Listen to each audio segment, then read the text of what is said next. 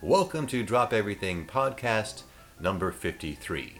I'm still your host, Dan Holzman. I have not been replaced on my own show yet, but I do have new guests every episode, and the guests for this episode are a great showbiz couple, Casey Martin and Rob Williams, better known in the showbiz circles I hang out as the Kamikaze Fireflies. Before we talk to the Kamikaze Fireflies, let's thank our sponsors, starting with the fantastic, wonderful organization called the IJA. That stands for International Jugglers Association. They can be found at juggle.org. All sorts of resources can be found at juggle.org, including all of the Drop Everything podcasts. So check them out and see what this fine organization can offer you today. Also sponsored by Zing Toys and the Zing Dama. Plus, of course, ringdama.com. It started as the Ring Dama, which can be bought at ringdama.com for your holiday needs. But now it's morphed into the Zing Dama, brought to you by Zing Toys and available at zingtoys.com, Amazon, or at Walmart. This is the hottest new skill toy, sweeping the markets and hopefully making me a little money at the same time. All right, enough preamble, enough brouhaha. Let's get to the Kamikaze Fireflies. Rob and Casey, the Kamikaze Fireflies. Hi, guys. Hi, Dan. How are you? Good. And where are you guys living now? You're back east, correct? Well, we split our time kind of in between Los Angeles and Cincinnati. Ah, you're bi-coastal. Is Cincinnati a coast? I don't know if that counts or not. So why do you split your time? Is that because of your traveling so much? Yeah, we find that, especially for driving tours, it's so much better for us to have, at least a temporary base here somewhere in the middle of the country. Because when you tour out of Los Angeles, the Mojave Desert is between you and everything else in the world. So it's really inconvenient. So this is a great spot because we do a Renaissance Festival here. So it's a great spot for us to be able to base out of for other tours. Yeah, and when you do a Renaissance Festival, it's basically like a 2-month contract. So we're here 2 months out of the year anyway. So we thought we'd invest in some properties here in Cincinnati. And when you do the fairs, it's just weekend work. Do you then try to tour during the week and try to pick up some shows midweek? When you can, yeah. Sometimes we'll do theaters midweek or corporate events, colleges, stuff like that. We've done almost every university in Ohio at this point. And now the tours you mostly go on are college tours then? So that's a different time than when you're at the fair. Yeah, but also we do performing arts centers. That's a fair bit of work. And, private corporate events as well. Yeah, we just did a performing arts center up in Michigan, which is for Cincinnati. Driving from Cincinnati to Michigan in Fremont was only like a 6-hour drive. So it was great for touring. And when you bring a lot of props, I know you have a big German wheel. Do you guys have a van or do you tow something? What's the logistics of your show? How much equipment do you guys haul?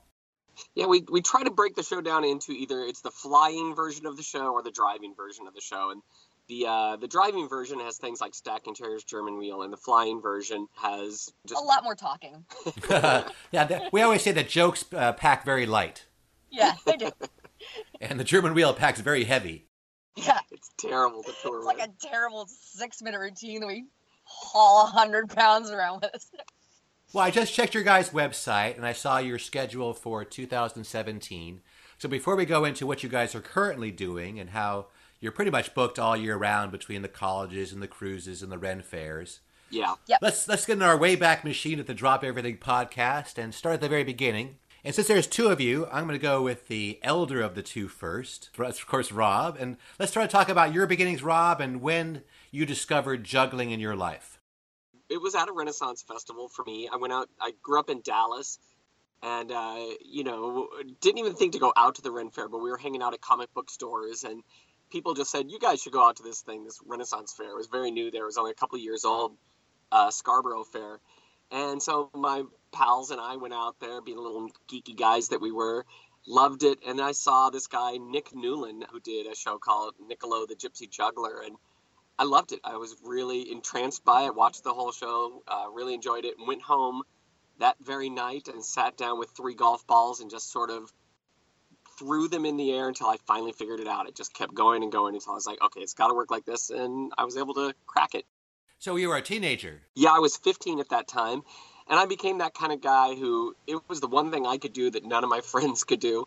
and I got really obsessed with it. My mother made me some little bean bags out of socks and pinto beans and something like that, and I just carried them everywhere. I would do tricks everywhere all the time for anybody that would just tolerate me to juggle in front of them. And how'd you learn like more advanced techniques? Because at that time, we're talking what, about the early '80s or something, maybe? Or yeah, this would have been '82. So I know when I had like one video we all watched that a friend had, John Luker. Mm-hmm. How'd you see more advanced juggling techniques at that time? It took me a little while. I started to go out to the Renaissance Fair to work as like one of their unpaid actors, and that got me tighter in with some of the other guys. That's how I met Kevin and John, my partners in the Flaming Idiot. But then it was the Dallas Juggle-In. They'd have their Wednesday night juggling meeting, and it was so instrumental. Logan Daffron runs it still, I think, and it was so instrumental. It was just a Wednesday night, 7 to 10, and it was so helpful. You know, juggling, what I love is it's one of those things that you can just hang out in a room full of jugglers, and it's almost like you feel your juggling getting better just by osmosis. You're just near it, you see it, your brain starts to open up. You're like, oh, I see. You can, I got it. Then Kevin and John and I, when we started the Idiots, our juggling skills were as low as like I could juggle 3 clubs, Kevin could do 3 balls. It was really rudimentary. So when we taught ourselves how to pass, we had to figure out which hand throws, which hand catches. How do you do that? I mean, a lot of that was just trial and error, and it's got to work like this. And then we started going to the juggling, and it really helped us a lot. Now, what about you, Casey, before we go on to the Flaming Idiots? Because you guys had a very long career, about 20 years together. So I want to get more into depth into your work with them. Let's go to you, Casey. Well, how old were you when you first discovered juggling? When I first discovered juggling, I think I was 18 years old. I had, very much like Rob, I had joined my local Renaissance Festival in Pennsylvania, in Lancaster at the Pennsylvania Renaissance Festival. I just started juggling. They put me in the street circus, like on their Cass Street Circus, because I was just walking on stilts. I had taught myself to walk on stilts. So I was around people who were jugglers. Like with some of my friends, I started an acrobatic show, and we took it on the road. I learned all sorts of acrobatics and juggling there. We did a lot of different Renaissance festivals. We toured all over. It's the one in Phoenix, Atlanta, Colorado, and while I was doing that, I was also attending Westchester University in Pennsylvania and flying back and forth every weekend. Like I would do a show somewhere across the country and in Colorado, and then fly back late on Sunday night, attend classes all week, and then fly back out on Friday night to go back to a Renaissance Festival. So it was a very hectic time in my life. It was very, very busy. If I'm correct, that act was called Was that yes. the name? Yes. Yes, that's the one. So what was the plan? Of course, so going to college, did you have some other plan besides being in entertainment? Funny you should ask, because every single person in my family is a teacher. I was kind of always expected for me to become a teacher, and I literally ran away and joined the circus. I'm one of those people. So I think I had felt pressure to get a degree and get a teaching degree. But then I ultimately decided, after doing my student teaching, that I love performing and was just making enough money, and I just love doing it. I love being on stage. And I found the interesting difference between being on stage and conducting a class with a bunch of children is that when you're on stage, you are wanting to get noise and energy out from the people. And when you're teaching, you're oftentimes trying to quiet them down. And I found that distinction, like doing student teaching on the weekdays and then going and performing on the weekends. So I also see on the website that you graduated summa cum laude. And yes. To be honest, I'm not even sure if I'm pronouncing that correctly. Did I pronounce that correctly? I think it's summa cum laude. Okay, summa cum laude. There's no laude. It's not like latte, like you got a big coffee drink. No latte involved. And funny enough, I didn't know what it was until it was bestowed upon me. I always thought magna cum laude was like the ultimate, the best degree of certification that you could get at a university. But summa cum laude is actually the highest level of distinction that you can get at a university. I got a 4.0. I graduated in the top 1% of my class, and it was a great honor. It's like one of my life's greatest achievements, honestly. And what do you attribute that work ethic? Because you're talking about going to classes all week, performing all weekend. I know you personally. I know you're blessed with endless energy. How do you bear down and do something like that? Graduate with a 4.0. I came from a family of teachers, which they put high value on education. So I've very focused on education. But also, I did so much time flying in an airplane that I had kind of endless studying time and homework time that I could do on the airplanes. And I just buckled down and read all my textbooks and filled out all my papers and studied on airplanes. Now, is that where the two of you met? Did you meet working Renaissance fairs? We did, yeah. I was doing the show with Barely Balanced in Fort Lauderdale, and Rob was doing his one-man show at the time.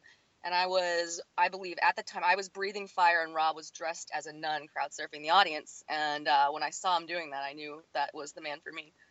Sure, the crowd surfing nun. That's always a classic pickup kind of maneuver. Yeah.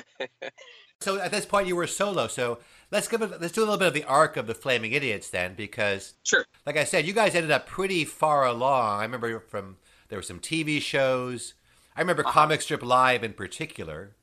Yeah, we did. That was it was great. I know you and Barry did a lot of this too, and it was catching that kind of the end wave of the comedy club boom of the 80s. It kind of stretched into the early 90s.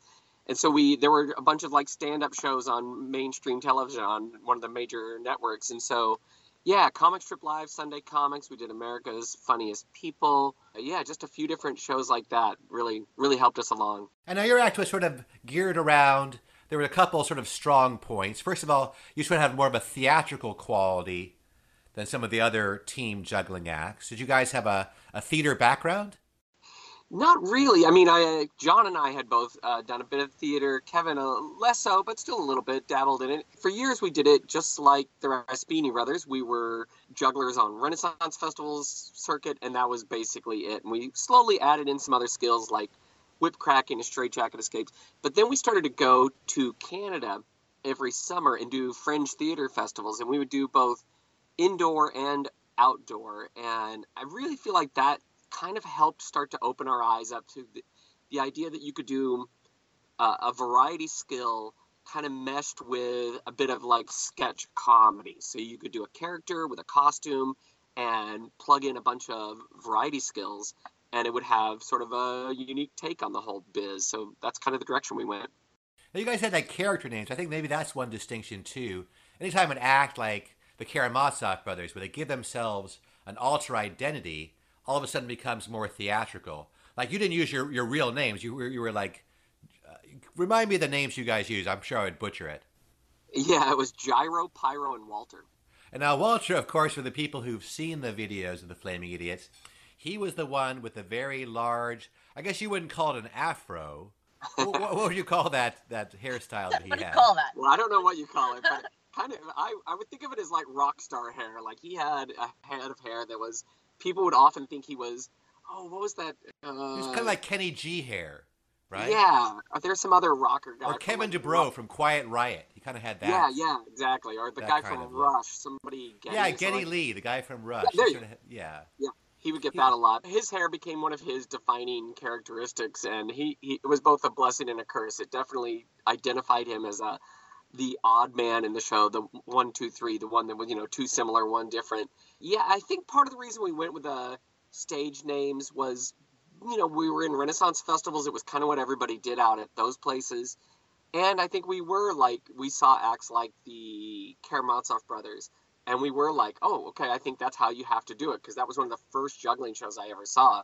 They would come through Dallas on a regular basis, and so it helped form my idea of like, really one of the things that did help us kind of break out of like, okay, well, here's another way of doing it, was seeing, not to keep going back to it, but seeing the Raspinis. You guys were down at TRF, and we saw you very early on, and we were like, oh, okay, so this is radically different than the Karamazovs, a completely different take on yeah, we were more like, like two kind of normal guys, but like, I certainly was odd in my own way, but we were not like theatrical Karamazov types by any means. No, not at all. And you guys, it really was, for us, I think it was a bit of a combination of the two, because we liked the theatrical, but we always wanted to just be three funny guys who are doing funny things together. Like, that was the pride, and that's certainly what the Raspinis are. You guys, two funny guys doing skills together. And what more do you really need? It's a good combo. Well, it was at one time. Like you were saying, there was certainly a wave. Yeah. And we caught that wave, especially if we're getting on TV and sort of for the idea of what they would call new vaudeville at that time. Yeah. Uh-huh. And now I don't know if really they have anything that's sort of taken its place. Maybe some of the stuff with the WJF is that kind of angle might take its place. Kind of the gimmicky sports juggling type of stuff. Yeah, I also felt like with the Flaming Idiots, I felt like it was both a blessing and a curse that we kind of came in at the tail end of that whole new vaudeville thing. And So the doors had been open, so people accepted it as a valid form of entertainment for a night of theater or whatever. However, it also lost a little bit of its uniqueness. You know, when you had the Karamazovs doing it, people were, I think, rightfully like, oh my God, look, which was all sort of an outgrowth, I guess, of the street scene sort of in San Francisco, sort of in your neck of the woods. But it was so unique. People like Avner, Bill Irwin, the Karamazovs, Penn and Teller, these things were all kind of radical, revolutionary things. And by the time we made the scene, again, they'd open the doors, but then it also became a bit passé. It was like, okay, well, we've seen that before. It wasn't so radically new to everybody. I think when Saturday Night Live stopped using variety, that was a pretty big blow. Because for people who don't realize, but at a certain time, they had acts. Yeah, Michael Davis, Michael right? Davis did it a couple of times, at least maybe 2 or 3 times. I know Penn and Teller did it. Yeah. And, you know, we certainly were hoping to do it. Mm-hmm. You know, that kind of break would certainly keep variety in the mainstream. Well, Carson, too, we came in just behind, like by the time we started to kind of hit it, it was just as Carson was leaving, and we just missed that window of opportunity. And I'm totally envious of guys like you, the Passing Zone, these guys who were able to make it on Carson while it was still an avenue. Well, I guess now I think the avenues are more like the YouTube, and certainly I always thought that commercials were a great avenue. That's something that me and Barry, even though we were in L.A., we had a couple that we got that we couldn't shoot. It never quite turned out that way. But Casey, that seems to be something that you really excel at. Yeah. How do you? Is that something you go through a commercial agent? What's the process in booking commercials? Yeah, when we moved out to Los Angeles, I tried really hard, and it was very difficult to get an agent, but I did get a commercial agent that sends me out on auditions for all sorts of commercials, and there's a real need for it. Commercials really, they love flashy, circusy type things. Oftentimes, they'll even just put it in the background, but there's a definite need for circus type people for commercials in LA. And oftentimes, you know, it's the same group of people. So I'd go out on an audition and I would see people like Jack Calvin out there. All of our names were on the audition list. And unfortunately, most of the time they're looking for a man to do circus stuff, but occasionally they want a woman. And lucky for me, I'm one of the very few circus performers in LA that's a woman who has a commercial agent. So I oftentimes will get the juggling cell phone, the mom juggling a cell phone gig, or one of my favorite ones was the California Tourism one, which has me fire breathing with William Shatner in it. That one was great because it's California Tourism. It's shown all over the world because they're trying to get people to come to California.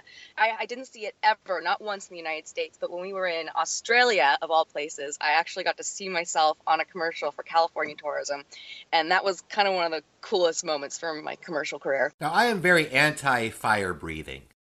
Right. So I think it's something that, well, when done incorrectly or when done to excess. Because I can also say that I am anti-fire breathing at this point, but the money for commercials is great. Like you make thousands and thousands of dollars. I think I've made $80,000 off just that one commercial. No, I mean, when used judiciously, the power of the fire blow can be immense. But you see some people who do it like on a daily basis. Or my favorite story is when we were at just a juggling festival, and they had a fire jam outside. Mm-hmm. And this guy who I never met or didn't really, just saw him from a ways off. First of all, he had a little toddler quite close to him, too close to the fire breather to begin with. And he was just shooting out fireball after fireball as if there was no cost to his health. I mean, he must have set off 20 or 30. And I'm just going, buddy. No. It's like you're drinking gasoline, right? Yeah, I can't recommend that. I used to do it more in my earlier years. I would do it like once a show. And I found that eventually it started to make me sick. It gave me like headaches, and I definitely felt ill afterwards. And so I at some point in my early 20s just decided to stop that and retire it, unless a Hollywood commercial comes along, and then I will, of course, truck out the fire breathing. Now, what's the process of learning that? I'm sure you had somebody teach you? Dead simple. It's one of the easiest things you can learn how to do. I mean, if you can like spit water out of your mouth and sort of mystify it, you're basically fire breathing. It is still very dangerous. And as I was being taught by the man named Damian Blade, a performer at the Pennsylvania Renaissance Festival, he actually did catch his hair on fire as he was showing me how to breathe fire. So it was a little bit of a startling entryway into it. But it's very easy, and I think anyone can do it. But that also makes it very dangerous because anyone could do it. Well, the safer routine, and one that you're also known for as the Kamikaze Fireflies, is one Rob does where you make a sandwich with your feet. Now, Right. you started doing that during the Flaming Idiots time, correct? Correct. How did that come about? Well, at one of the festivals that we loved, the one that got me started, Scarborough Fair, we would do these shows at the end of the day that were just sort of shows that allowed us to sort of blow off a little steam. You know, when you do your show 4 or 5 times in one day, full-length shows, like 45-minute long shows, you get a little numb to your own show, and you long for the ability to just go out and do something funny that's completely off script, has nothing to do with your show. So we would do shows at the end of the day that we would just put together, and they would just be sort of always unplanned, just make stuff up. We did a mock talk show, we did a variety show, we did all sorts of things, but one of them it was a little bit like Jackass. It was like doing dumb stunts, and no stunt would go, you know, we would try anything, just absolutely whatever your idea was, nothing was ever not greenlit. Everything went. So I had this idea to do, I just randomly thought that would be funny, make a sandwich with my feet. So I thought of it on Wednesday, got all the ingredients together, practiced it a couple of times, performed it that Saturday. And we were doing it as an improv show, so we tried to not repeat ourselves, but it was such a hit. And I was like, all right, well, I'll do it next week. And it really, like, kind of started to take off a little bit. Like, everybody was talking about it. But when you spend your life working out routines that are skill-based, that you have to put in the time and the discipline to learn them, juggling, even things like whip cracking, you get to the point where you think, that's what I do. I learn difficult, unique skills that other people don't take the time to learn how to do. And that's what gives me, a reason to charge for what I do. But the sandwich is just something ridiculous. Like, anybody could do it, but it's all in the routine of it.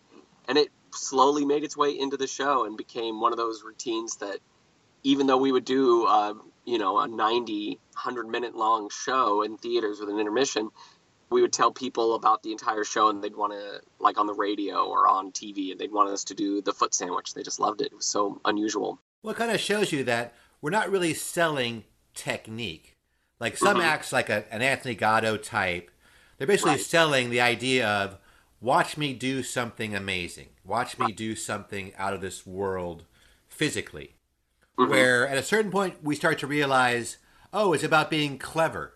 Yeah. It's about using the variety skills in some way that has the maximum entertainment effect. Right. And I think the thing about that routine, it kind of reminds me of the routine Michael Davis does with the chicken breast, ball of butter, and loaf of bread.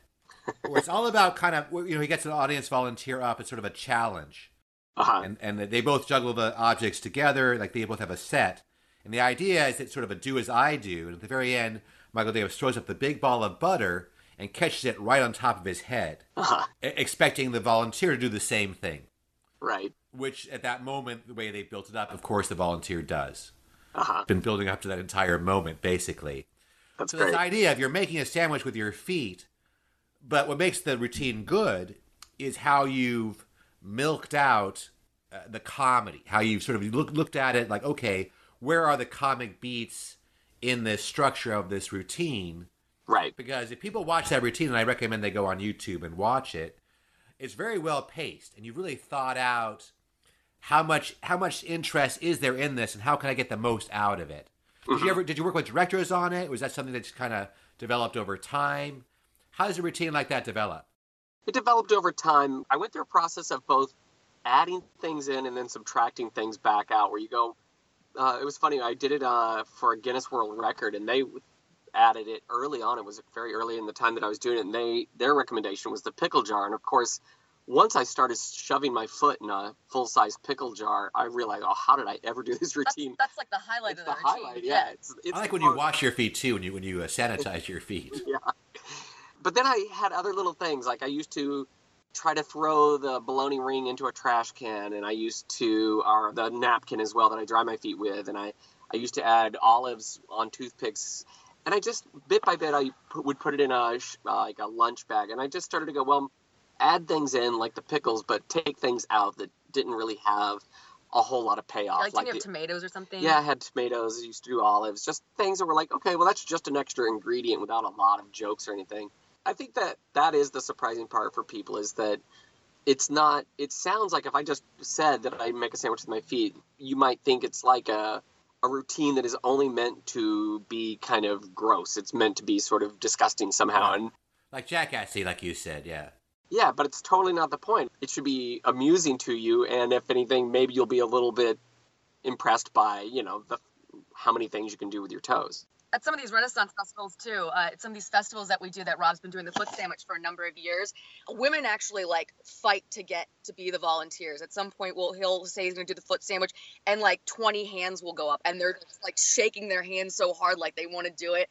Like they wear it as a badge of honor to eat that foot sandwich. But then weirdly, it's when I do it in like a corporate event, I find there are times when I just can't get someone to raise their hand, because I feel like in a corporation, when it's all your coworkers, nobody wants to be that weirdo who's going to hear about this on Monday about how unusual you were. Like there's just a bit of social pressure to not be that wacky. Well, like in the build-up, how you mentioned all the celebrities have eaten the sandwich, Mm-hmm. and also the fact that, like I say, that if you didn't do the hygienic part of it, if you didn't clean your feet, then there'd be that kind of skis factor. But once people say oh, what's the difference now that he's washed his feet?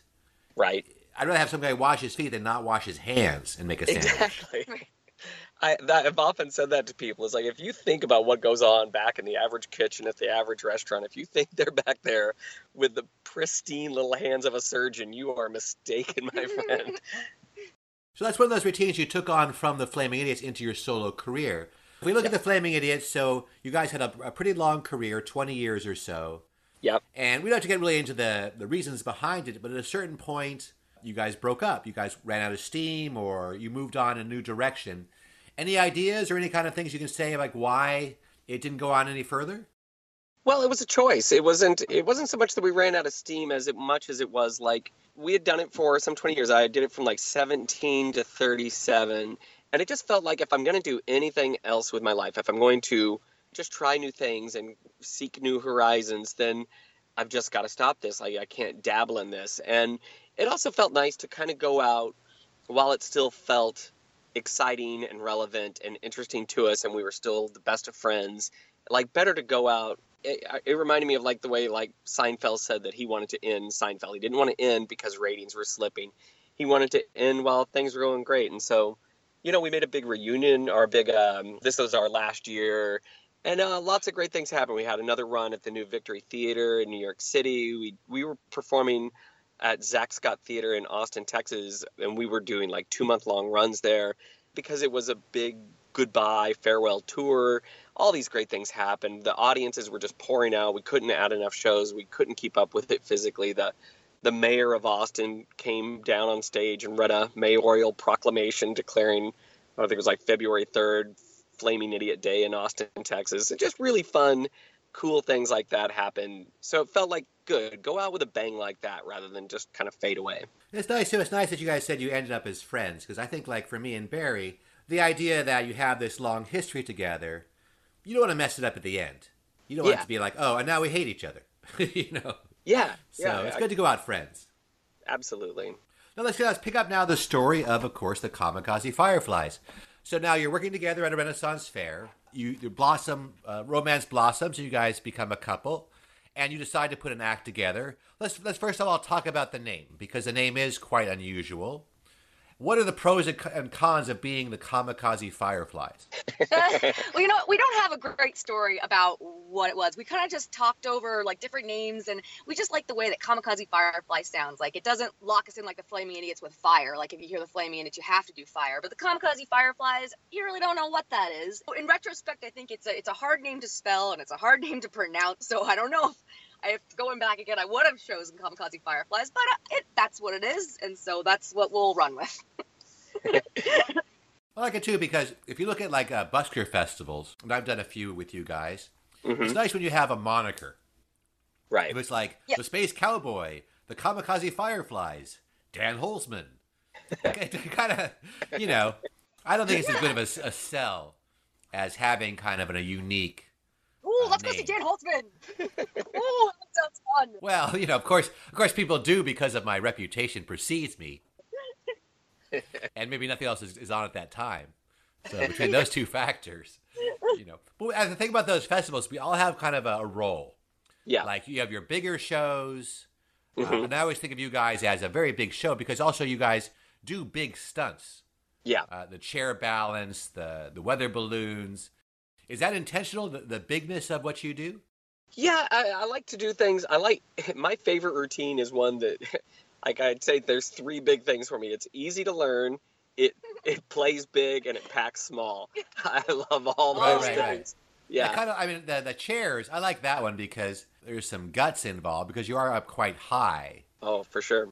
But I would think it's more of a perceived danger than a real danger. No, I would say it's a No. real danger. I mean, how many? So you're up on about 5 or 6 chairs, right? How high are you up off the ground? It's 5 chairs, and I'm probably only, like, my top of my head might be maybe 15 feet in the air, 12, 15 feet.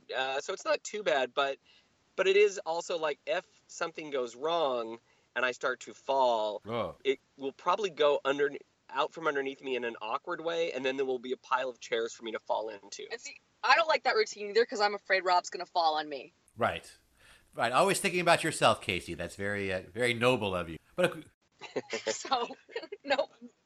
Right.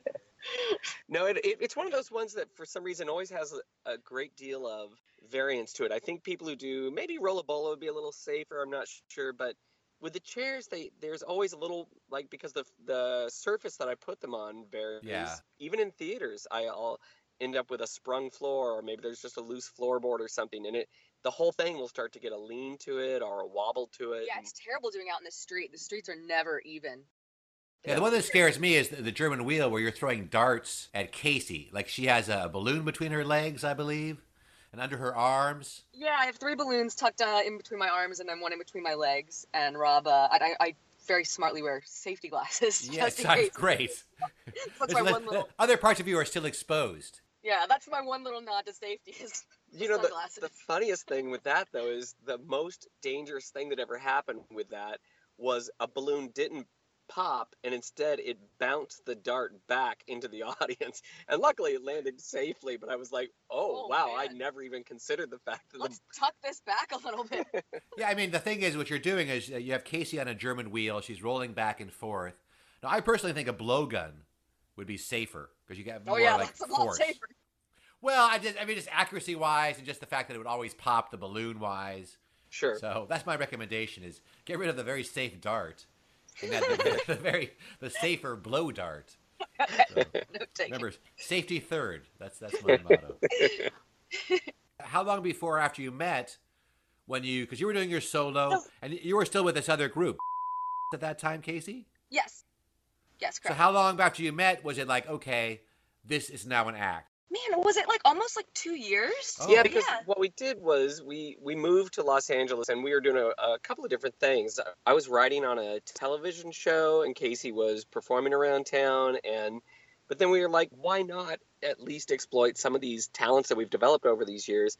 And honestly, we thought we would do the Kamikaze Fireflies more as a side to all of our Los Angeles work, but it just sort of took off. It just got booked so much, and we were having so much fun developing it that we doubled down and focused on that. Yeah, it took us all over the world together as a couple. We got to travel and see the places, and it's just a very exciting, adventurous lifestyle that we get to do together. My favorite thing that you did in Los Angeles, Casey, was your chocolate tour.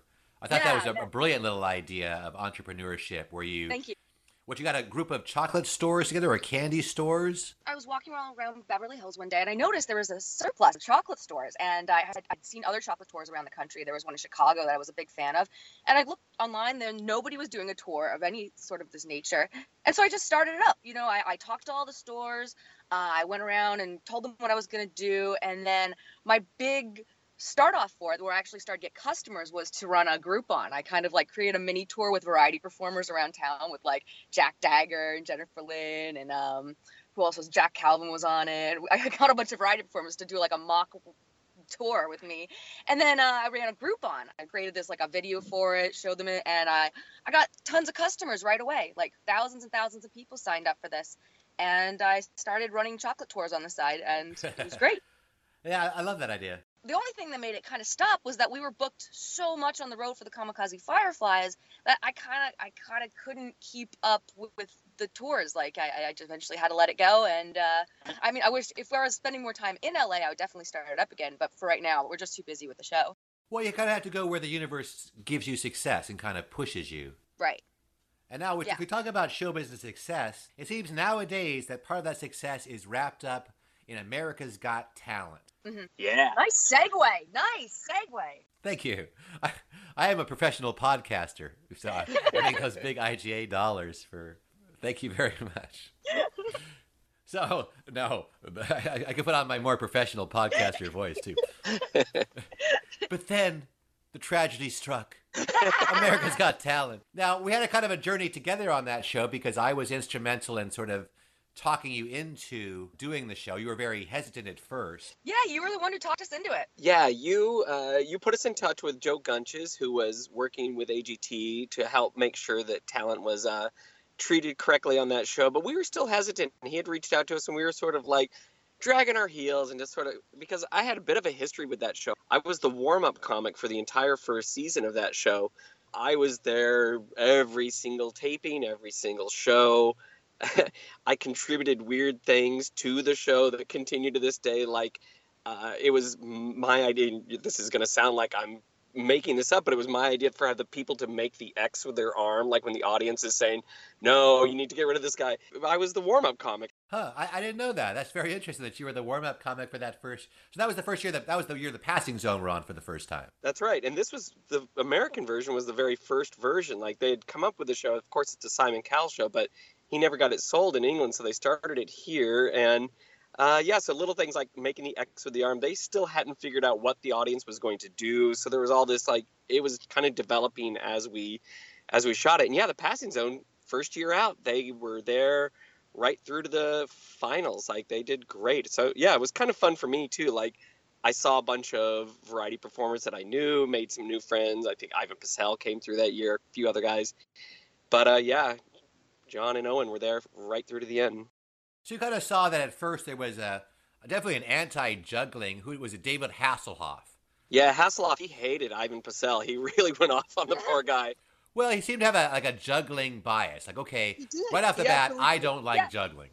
Yeah, and I thought Ivan did a really good job of defending himself and saying, you don't get what I'm doing. And I think if there's a flaw to AGT, it would be basically, that's one of the big flaws for me, is I wish they had people that had a wider variety of experience in entertainment, so that you had someone like, say you had Penn Jillette out there on that panel. I would feel like I could do something like the foot sandwich and Penn Jillette could see the worth of it. But you do it for Heidi Klum and she may not see the worth of it. Yeah, so... The thing I've always thought was sort of my big pet peeve is they don't seem to know much about what they're watching sometimes. No, not at all. They'll watch an act like, let's say, the Russian bar, which is the bar between two performers with usually a light woman doing gymnastics or flips. Right. They'll go, oh my God, we've never seen that before. How creative for you guys. It's like, well, I mean, they're great and everything, but they don't get credit for making up these. Like the one also, the back bend with the contortion who shoots the balloon. Yeah. Right. How did you come up with that? Yeah, the first person who thought of that, hey, good for you. But the 5th or 10th or 20th person, you have to go, okay, you could do the trick, but we can't give you credit for coming up with it. And they seem to be like, oh my God, you're doing the cascade. So maybe that has some knowledge backstage would help. For us to go on that show, I really felt like it was talking to you. It really was the full persuasion. Dan Holtzman is not just a professional podcaster. He's also I can be very persuasive. He's very persuasive. You are, but I thought you really, you had a few great points that I think are worth mentioning here if you haven't mentioned them in a previous podcast. And I think one of them is, yes, this show has flaws, but if you're waiting for the perfect television show, well, you're going to wait the rest of your life. There's not the perfect TV show for you, so you got to play the game that's available to you. Well, they call it show business, not show fun. Right. And the idea is like, oh, you have to wait 10 hours, and they don't give you lunch, and you may look bad. You may end up not doing well. Right. Well, if you ever watch, I'm a big UFC fan, the Ultimate Fighting. Uh-huh. And if they have a day where they don't do well, they usually end up getting knocked out or choked out. Right. So it's the risk. It's the risk factor that kind of something you have to embrace to some degree. Right. And America's Got Talent, unfortunately, like back in our day, like if you're talking about Carson, the idea was you got on to do your routine. You got 6 minutes, 7 minutes, and they wanted you to look as good as possible and do as well as you could Yeah. Because that's what they were selling. Uh-huh. The thing about America's Talent is they're selling entertainment. They don't care if it's entertaining good or entertaining bad. Right. They don't care if you're happy or you're sad. They want those extremes. They want those big swings of emotion. So if you don't give them good and you give them bad, or they can manipulate bad, they might go that way. Like the last podcast I had Mark Hayward on, who was on America's Got Talent and had kind of a mixed experience. And he said, well, I had some mistakes, and that's all they showed was the bad stuff. Right. And my feeling is you can't give them bad stuff. Right. So you have to sort of accept the possibility that you can do bad. And if you give them something like another friend I had fell off the front of the stage. Whoa. Like he was doing a routine where he was masked, and his vision was limited. He actually walked off the front of the stage. Luckily, he wasn't hurt. He was able to get back on stage. But it was, an embarrassing moment. And then he was backstage, and the producers wanted to talk to him and wanted to exploit that moment. Right. Can you do that again? Well, how do you feel about that? Yeah. And what do you think people are going to say about that? And he didn't want any part of that. And he felt somehow that was wrong of them. And I'm like, if I'm the producer of the show and you fall off the front of the stage, yeah, my job isn't to be a saint at that moment. My job is to exploit that moment. Right. So I plan to audition next year. I'm good. going to give it a try. So That's great. I can't wait to see how it goes for you. But I think like anything else, you have to observe it and say, okay, what would I be comfortable doing? Mm-hmm. How would I want to present myself? What would my arc be? What would my backstory be? What am I trying to accomplish? You have to go in there with a purpose you're trying to serve for yourself. Right. Right. So, and you guys, you got a good video out of it because your first spot, you got to use the host, Nick Cannon.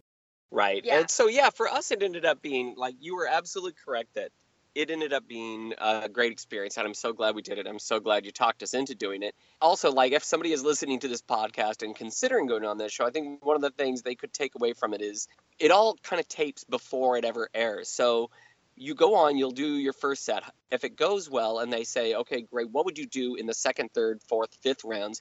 You better have good ideas, and it can't be the same thing. You better have something else to pitch them, because if indeed you move forward, they want to make sure it's worth their time to invest in you. So they're not going to give you that precious airtime if you haven't pitched them some stuff they're interested in seeing. So luckily you sign 2 contracts. So you sign one contract initially when you do the first appearance, and then you sign a lengthier contract following that.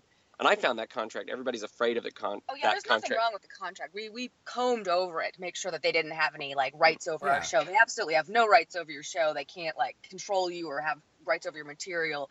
I think they might have early on, but performers quickly started to balk at the idea of this. So it's just a regular, straightforward contract. Yeah, they have rights over what you have on the show. Like whatever you do on the show, yes. they own. Yeah. Right.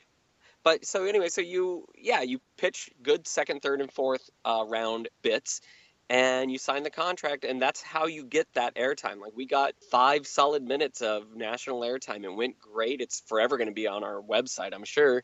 And it was totally worth it. And then we went down in the second round, and they didn't even air the footage. So it sort of worked out well for us in that you never saw us get kicked off America's Got Talent. We just sort of disappeared. Well, what was interesting was because we had talked about, because you and I, the 3 of us were sort of brainstorming about what you should do and things like that. Right. And the decision was made to make the foot sandwich. Yeah. Because the success that routine has had pretty much universally, including on TV, it kind of thought, well, that seems like the next move. Like unless you want to pigeonhole yourself as purely jugglers, the idea was to sort of break it out into more of a variety mode. Exactly. So it does show you that that's something that could have a lot of merit based on the fact that it's had years of success, can be looked at by a panel of 4 people and go, oh, that is not good. Yeah. All of a sudden that's become not good. In the last 30 seconds, all of a sudden now it has no worth, which is ridiculous, but it can happen. It can happen, right? Exactly. This routine that there's not a routine I'm better known for. Like I'll have it happen around the world. People go, "Oh, you're the sandwich guy." It's that sort of routine. I've literally been flown around the world to do it on various television shows. I've done it on the Tonight Show, all this stuff. And to suddenly have this routine that is like that well known, that well respected, that intriguing. It's also good on television. It plays really funny. And to have it not just be kind of not liked, but they loathed it. It was probably me. No, but you had a good line, remember, because I think Heidi didn't want to eat the sandwich. Right. No, she was totally lame about it. Did one of you said something about supermodels don't eat or something like that? Or? Yeah, I think so. And it Seemed like a good just quip was, at the time. Yeah. yeah, it just wasn't very. She was having none of it. She just sat there looking angry. The judges all looked angry. Yeah, they couldn't have been more negative. Well, they definitely wanted you, which is a good lesson, which is basically, I guess they want you just to do the same thing, basically, and just a bigger. Yeah, they wanted us to juggle again. Yeah. But my opinion was, I think part of the reason they didn't air the footage was, I think all the judges came off a little bit too mean. Like, in my opinion, I was there actually getting the criticism, so of course it was mean. But I think they probably came off a little bit like jerks. Because we just kind of sat there and took it. We were like, okay, you didn't like it. Well, yeah, you probably didn't give them enough emotion, too. You didn't break down. And... Yeah, we didn't break down. I felt like that was part of it. As you were mentioning, your friend had happened. Like, they swarmed us. As soon as we walked off stage, the producers, the cameras and everything. And you just had this feeling that they were kind of going, just shed one tear. Come on, man. Or be angry. If you were, like, really super angry. Yeah, get angry, fight back with the judges, cry a little bit, storm off, do something. And instead we were like, hey, thanks very much for having us. We had a great time. And they're like, yeah. Get these out. This doesn't work. Boo. Where are the tears? Where are the tears? But hey, I still think you guys should try it again. Look at the Passing Zone. They came back. Yeah, they did great. They did great. I think it's time. You know what I said was it completes the arc. You need to go on and say, yeah, they told us they didn't like what we did, but we've taken their words to heart, and now we're back to win. We're in it to win it. So yeah. Of course, you'll be competing against me, so, because I'm in it to win it, too, or just to try, I guess, so. I'm excited you're going to do it, Dan. That's great. Well, my thing is I do some coaching. I've worked with you guys a little bit. I work with other acts, and it's good for me, too, because this experience with you guys, because I sometimes think I know. Like, I remember, Eric Buss. He has a routine called the Spring Snake Symphony. Uh-huh. And I've always loved that routine. It's with these spring snakes, the snakes that are in the cans that jump out of the peanut can and they scare you. Yeah. And he put a routine together where he has, I think, the Blue Danube Waltz, and he's got hundreds of these things lined up. It's this huge contraption, and they shoot them off in time to the music. But unlike a juggling routine, it's kind of like surefire. Like, you're not going to drop. Right. Like, maybe the mechanism could jam up or something. But basically, I think you get to the point where it can kind of just be very surefire. Mm-hmm. So I thought, man, that's a perfect America's Got Talent routine. It's quick, it's punchy, it's weird, it's visual. And I think this was after you guys did your spot. And when they didn't like that, and they didn't like the foot sandwich, I'm like, okay, it's good to think I really don't know. Like, I can have my best idea. I can have my best knowledge based on what I've seen. Right. When you're giving people advice, at a certain point, you have to say, look, the foot sandwich, I think it's going to do well, but to be honest, I don't know. Right. So, I think I have an idea to go in. Which of our routines should we do next time? Well, I think you probably should have gone something for high again, like the perch poles or the chair. Yeah. Okay. Yeah. Just gone more danger, like giving them more danger. Like, oh, here, this is even higher up in the air than last time. Mm-hmm. Something more simple something simple that they could understand. Yeah. Oh, 4 torches, not 3. Exactly. You really stepped it up. I think that's what they were looking for. So let's move off the AGT experience, but thanks for sort of shedding some light on your personal experience, because I think that helps people. And unfortunately, nowadays, if you look at the late night show landscape, the Jimmy Kimmels, the Jimmy Fallons, the Seth Meyers, none of them that I see have any variety. No, and if they do, they use it in sort of they'll never just let you go out and do a routine like they have. I think James Corden has something where you can go on and do bar tricks, and that gets on a few variety performers, but it doesn't feel like they're given, at least on AGT, you can say, I am a performer. Here is my act. This is what I do. Whereas on a lot of these other shows, Ellen does something with people, but you always have to pretend like, no, I'm not a performer. I'm just a guy. There are 2 other shows that we're interested in, and one of them is The Gong Show. I think you're allowed to be what you are there. Right. You have a very short amount of time to do it. Is that still on, The Gong Show? I think it might be going in for a 2nd season, yes. One that Rob and I'd also looked into doing was The Amazing Race, because you can be yourself. You could be a two-person variety show. It gets you a lot of exposure and a lot of airtime. Have you tried that? Because I think that's a great idea. I don't know about the Gong Show. I think that's kind of a come and go kind of. Even if you do well, it's not really a big enough splash. But The Amazing Race would be cool for you guys. Yeah, it's an interesting show, and you just get a lot of airtime, and you talk about what you do. Have you auditioned or done anything like that? No, we haven't auditioned. I was just examining that. Like, there's a pretty lengthy. You can see that their application process. They ask a lot of questions. You can tell they really want to get into who you are as people and explore. And in that sort of circumstance, I think, the unusualness of who we are and what we do only, works in our favor. And you guys are now currently on your travels making comedy vlogs. I guess you call it a vlog, video logs. Yeah, that's a vlog. And I think that's a great idea to sort of show your personality, and that can only help when you try to book shows like The Amazing Race.